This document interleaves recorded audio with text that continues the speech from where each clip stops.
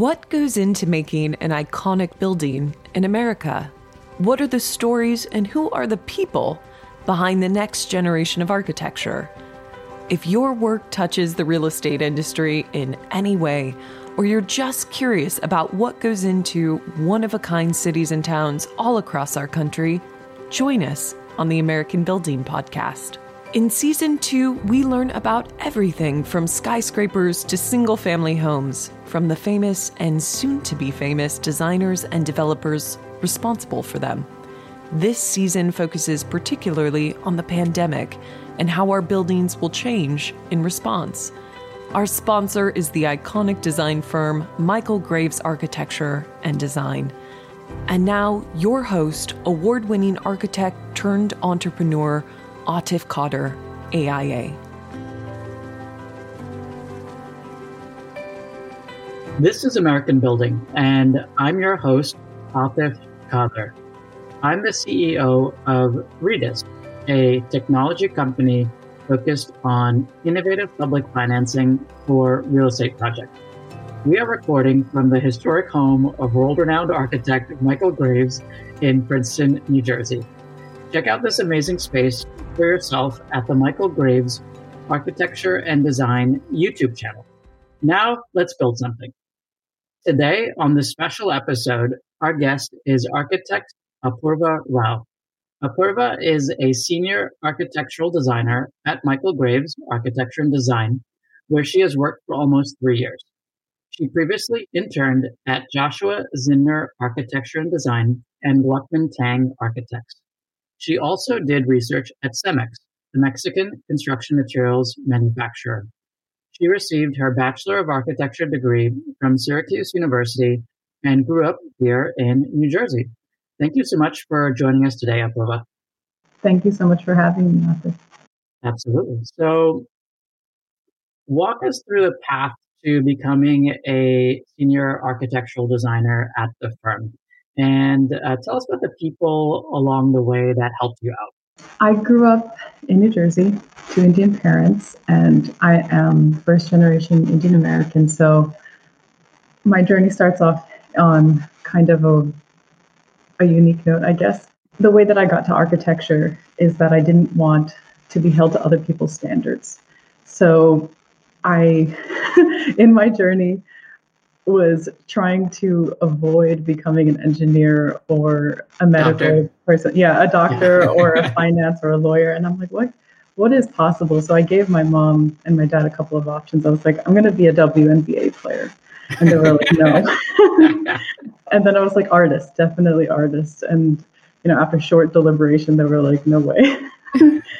So I looked around, and my cousin's sister in India was the only other person that I knew who was doing a field that was not something that would bring you to economic stabilization, I guess you would say. And she did architecture in India and then did her master's in Glasgow. And while this was happening, I was like, that seems like a very cool thing to do. And the only other person I knew in my family who did a different profession was park ranger. So I thought that was very awesome. So either between park ranger or architecture. So when I was in high school, I went through quite a few things. I used to play basketball all the time. And I thought for a really long time that that's what I would do. And in the middle of, when I played JV varsity, it came to quite a halting end. And I kind of went into a weird spiral where I'm like, I don't know what I'm going to do for the rest of my life because, coming from an Indian American family, you're expected to have a higher education as like the paramount. And so I didn't know where I would end up. And I threw myself into art in high school and ended up winning a lot of, competitions and things like that. So I thought, maybe architecture would be feasible. And so I got into architecture school, and I'm like, now that I'm here, what do you do now? And my first summer in architecture school, I was able to have an internship with my professors who took us to Switzerland. And so that's when I started working for Cemex for a couple of months. Got to see what the materials science part of the world looked like in research and architecture, and got to do a couple of research projects in tandem and went around Switzerland and eventually, studied abroad in Italy and got to go around Europe and, in tandem every time, my parents would go back to India, I would also go back with them. So a lot of exposure to architecture made my love for this art and this craft grow even more. And that kind of brings us to towards the end of architecture school, I did my thesis, and that was influenced a lot by my family, my culture, my community, but also for my passion for theology and philosophy, and all of that coming together from my various passions. Like my mom runs a dance school, so because of that, I had a lot of exposure to dance on a very deep level, because it was everything from learning to teaching to history, mythology, performance, what it takes to set up a performance, go through a performance, make sure that you are constantly questioning what you're doing, because Indian classical dance is a living art, and the way that it was taught before is not how it's taught now. So that influence really brought itself into my thesis. And I did my thesis on rocket ship temples because, at the end of school, you want to do something that is going to fuel your passion and your interest. And I love space and theology and everything that goes along with it. So my fascination kind of led me to this place where I was researching temples in India, and then also in Hinduism, in various parts of its theology, believes in a circular reincarnation and whatnot. So the time cycle is broken into 4 parts: Krita Yuga, Treta Yuga, Dwapara Yuga, and Kali Yuga. And so that time cycle goes over and over and over again. And so it was said that gods or deities inhabited Earth at Krita and Treta Yuga, and then suddenly started to disappear as the yugas went on. And by Kali Yuga, which we are in, they disappeared altogether. And so humans decided to create a living monument to those deities that were on Earth, and that became the temple. And so the temple itself is a vimana. And so vimana means chariot or vehicle. And so it houses the deity that sits inside it. So the temple itself is a physical manifestation of the vehicle that holds the deity, and its plan is based on the human body. And so every threshold that you pass is one part of the human body until you get into the womb, almost like to the garbhagriha, like the inside of the temple itself. And so, in this time cycle, if God was on Earth and then disappeared, eventually in that time cycle, you would be able to meet God again, theoretically. And so if I were to design the next evolution of the temple, it would be a temple that would rise out of the ground to meet God in the air. And, that became the next evolution of what a temple would be like in the Hindu time cycle. And so that's my fascination with how all of this comes together. And it really drives my, every day to know that you can design, you can be a part of the next evolution of a design typology that has been there for thousands and thousands of years. And that's just the beginning. At that point, I didn't know as much information as I know now. And every time I see it, it gets more and more interesting. And I had the opportunity to go to India to actually research all of that. And I took my entire family and just went from temple to temple, just crowdsourcing all the information I knew from my family, from books that I had read, and just, pinpointing all of the different historical temples, even if they were not in use, and just took a family trip all the way from Karnataka to Tamil Nadu and all the way back. And it was interesting because my family saw it in a very different way than I did. For me, it was more observational, seeing how ritual and the building and people interacted with each other. And for my family, it was more spiritual, if that makes sense. And so seeing those two sides of it was really interesting to be like an outside observer.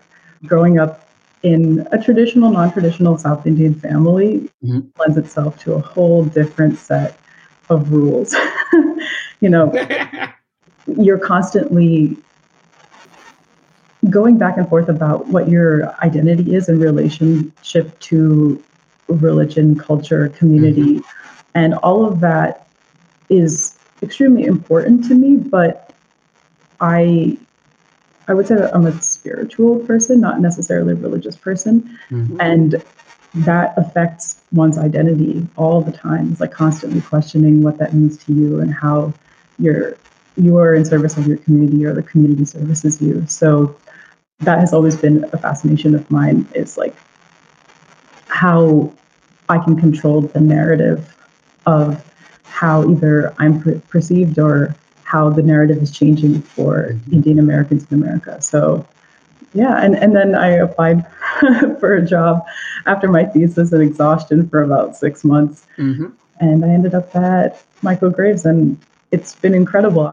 I am deeply grateful to the mentors that I was presented with along the way. Through my journey of architecture, I have always been helped by other people. I do not operate by myself. When I was in school, my high school teachers would encourage me to follow my passions. And when I got into college, there were many professors that supported me in my path to, becoming an architect, and also supported my research and what, my passions and what I love to do. And my parents would always say, you don't get what you don't ask for. And that struck me very deeply, because there are a lot of people, even people of color, women, just don't ask for what they want. And a lot of the times, if you don't ask, you don't get it. And so, my dad was like, what's the harm? You can ask. The answer is either yes or no.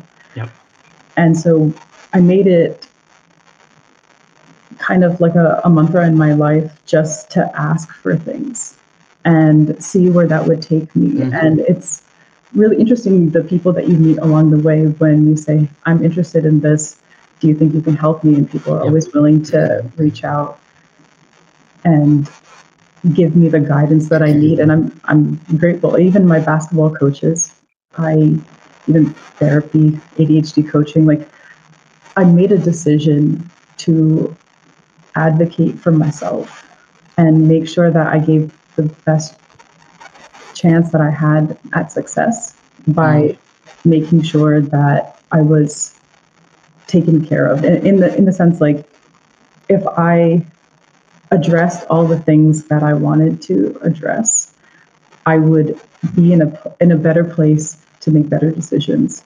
And by giving myself the permission to essentially be guided by other people and mentors, I have put myself in a better place to accept help and also to give help. So, Apoorva, you have a deep interest in another art form, which is dance. So tell us about that. It helps me a lot, because even in the dance school, now that I teach as well, I am in a better place to teach those kids not only about dance, but also how to learn, how to teach other people, interpret dances, how they perceive the dance. Because a lot of these dances were written, all the poetry were written by men, thousands of years ago. And so their interpretation of how they view that piece might be very different from the young girls who are actually performing these pieces now. To put that into context for them, in the historical context, in the current context, like how they relate to this information. And as Indian Americans, there's this weird push and pull, because you don't know how Indian you are or how American you are. And so Indian classical dance has always been a way for me to just like center myself in that narrative, because when I teach a lot of the students, the question is, why would they do that? Or like when you have stories, why would they have done that? Couldn't they have done it differently? And when you're explaining mythology, it's like, I don't know what I would tell, how you would change the narrative, but you can say, this is how it could have been done now. And, that's how it was then, but this is the cultural context that we now live in. And it gave me a lot of stability and ability to be thoughtful in my own design practice. And when I'm talking to other people and communicating in the architecture world, it gave me a greater sensitivity to putting myself into the context of, what would this person think if I communicated this, or how would they better understand it? And so a lot of what Indian classical dance has helped me with is communication and how to get information across to people of different understanding. Mm-hmm. It's been incredible because I don't, when you have a craft in such as dance, a lot of people think about it on a performance level. What is it that you can perform and what can you learn and, develop? And the more you get into dance as a craft, you realize that it's much more than just a performance value. It's a lot about, putting yourself into the culture and learning other forms of dance or other forms of music, and all of the art comes together in this fantastic, extraordinary tapestry where it's not only your culture, but it's other people's culture that, get incorporated into this narrative. So, Apoorva, given the varied interests that you have, that you've described, help me understand how you as an architect approach starting a new project in terms of, for example, understanding the users or the types of people that will eventually be occupying and inhabiting this space. What are the different processes that you use to take that first step as a designer, given how nuanced and thoughtful you are to your approach in so many aspects of your life? The way in which I would approach a project would be to consult mentors first. When you're starting a project that involves another culture that's that complex, requires a lot of sensitivity because everyone's glass is full, if that makes sense. You mean time-wise? I would say design culture, there's so much that is involved in culture that everyone's glass is full. And if you go into a project where you're trying to service that particular community, then it becomes incredibly important to know their needs before you start. It's not about you pushing your agenda to the architecture. It would be because what you may think they need for that project is completely different than what they would need for that project. And so coming in with research and then asking questions before you start, saying. So listening would be the core concept of that, would be listening to everybody, synthesizing the information and saying, is this what you meant? I guess that's just good communication in that case, is the way that you communicate to people would be to listen and to absorb that information and to ask more questions and get to a point where both of those people are on the same page. I think so. And I would say what has really allowed me to see that really clearly is now being the CEO of a technology company where we have spent 2 years building a product, and every day we ask ourselves, and we literally talk to our clients every single day to understand what it is that their particular challenges are. So the product that we build is reflective of that.